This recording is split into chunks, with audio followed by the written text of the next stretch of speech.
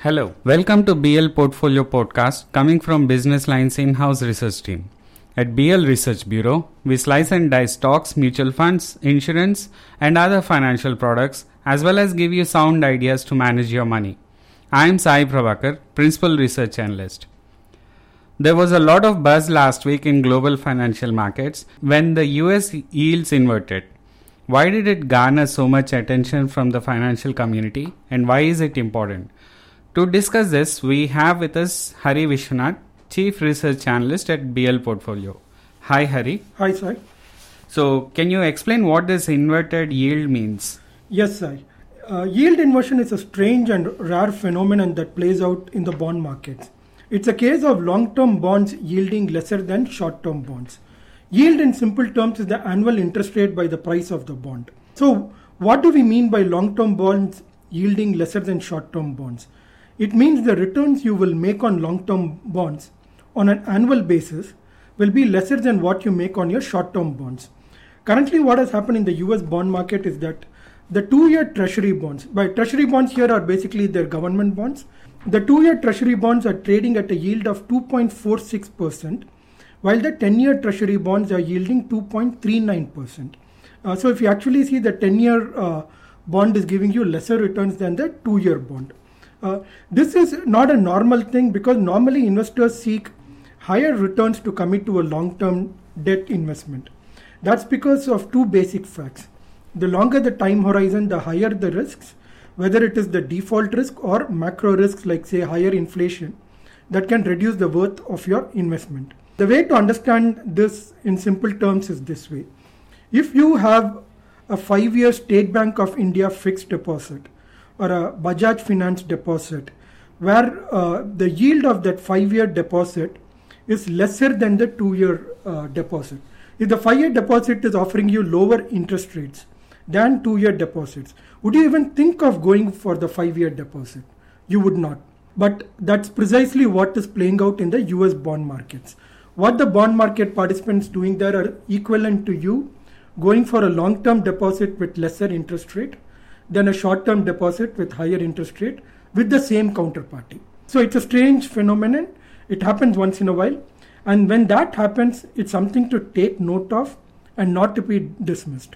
And so much of attention last week.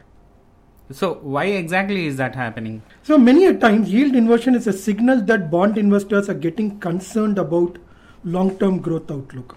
If growth outlook is weak, then deflation is a bigger risk than inflation. And if there is risk of deflation in the long term, you're going to see interest rates come down.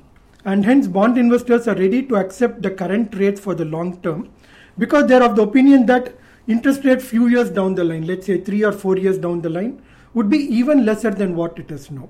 So they don't want to go for the 2-year bond. They want to go for the 10-year bond. And they believe it's a good rate to lock in. Besides, if their expectation turns out to be correct and more people flock to US long-term bonds as they are considered the best among safe havens, this would also mean they gain from principal appreciation. As more people go for the 10-year bonds, people who have got in earlier will also see the value of their principal moving up. So there are two advantages, and that is why some bond investors are going for this. So what is the message that bond investors are sending now? They are sending a message that they're getting concerned about economic growth. As of Friday, some of the investors were happy to pass over a 2-year bond yielding 2.46% and buy a 10-year bond yielding 2.39%. So they're clearly giving a message they are concerned. Historically, bond inversions have been a harbinger of recession in the US. These are the facts. Every recession in the US since 1950s has been preceded by an inverted yield curve. Once it has been a false alarm. So, which is why you would actually see some market participants, most likely the people who have been bullish on the market so far, they would still say that this is correlation does not mean causation. So they wouldn't be convinced that this is a signal of an impending recession. But historically, you see, most times inversion has preceded a recession. So it cannot be ignored. Of course, the other thing to take note of here is that the yield inversion needs to sustain for some time, at least for a few weeks, to send a more convincing signal that a recession may be imminent. And finally, the fourth thing, which is what some market participants might like to focus on, the time gap between yield inversion and recession can be as short as a few months to as long as around 2 years based on past trends. So there has been a historical precedent of bond inversion happening, but markets continuing to go up for the next 20 months.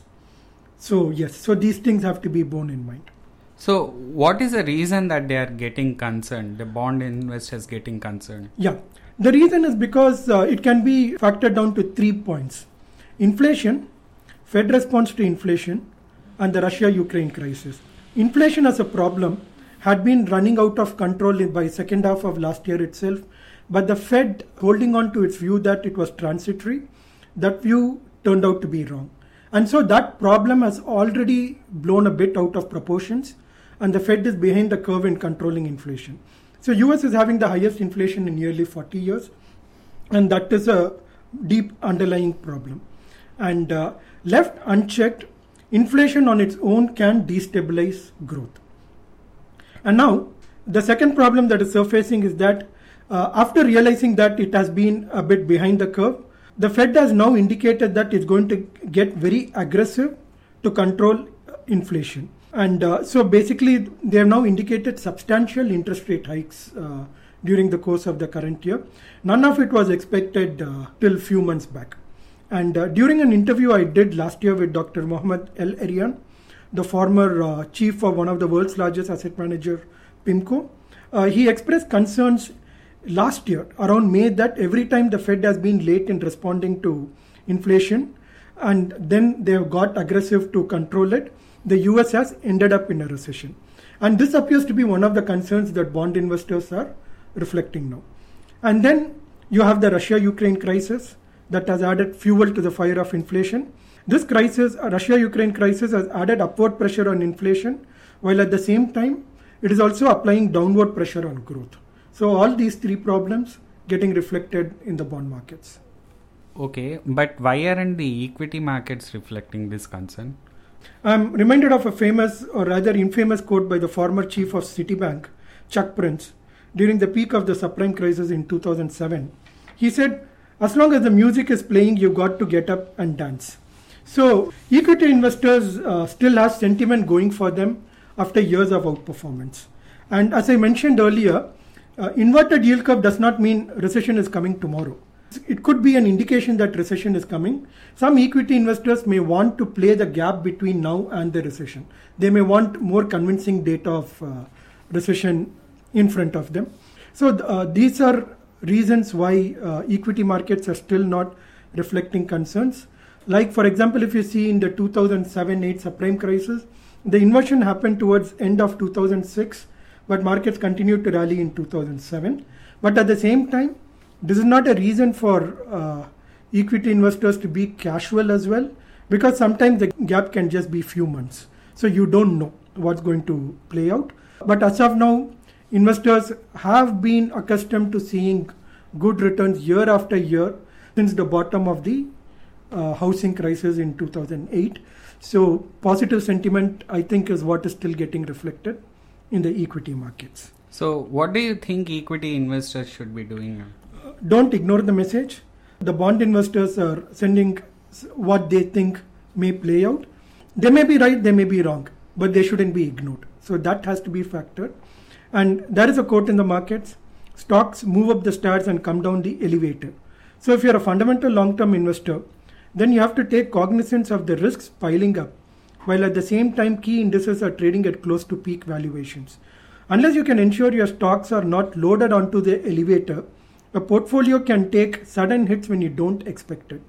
Hence, it is important to stay cautious as long as risks remain at elevated levels. These are times that investors should not compromise on the value that underlies a stock, and they should also focus on margins of safety across their stock holdings. And like Buffett says, price is what you pay and value is what you get. You need to ensure there is value in your stock for the price that is getting reflected in the stock markets. Ensure that, of course, This does not mean we have to be cautious for extended periods of time. As long as risks are elevated, there is a case, and markets are at peak valuation, there is a case to be cautious. Once this phase moves on, which could be either in terms of these inflation, interest rates, and Russia-Ukraine issues getting sorted out, or markets correcting to reflect better value, till then investors have to be cautious. They will get their chance to get aggressive at some point of time in the future. Till then, it's prudent to wait for that. Thanks for the sound advice, Hari. Sure, thank you. That's it from us, listeners. If you found this podcast useful, please like and share it. We'll be back next week with another topic.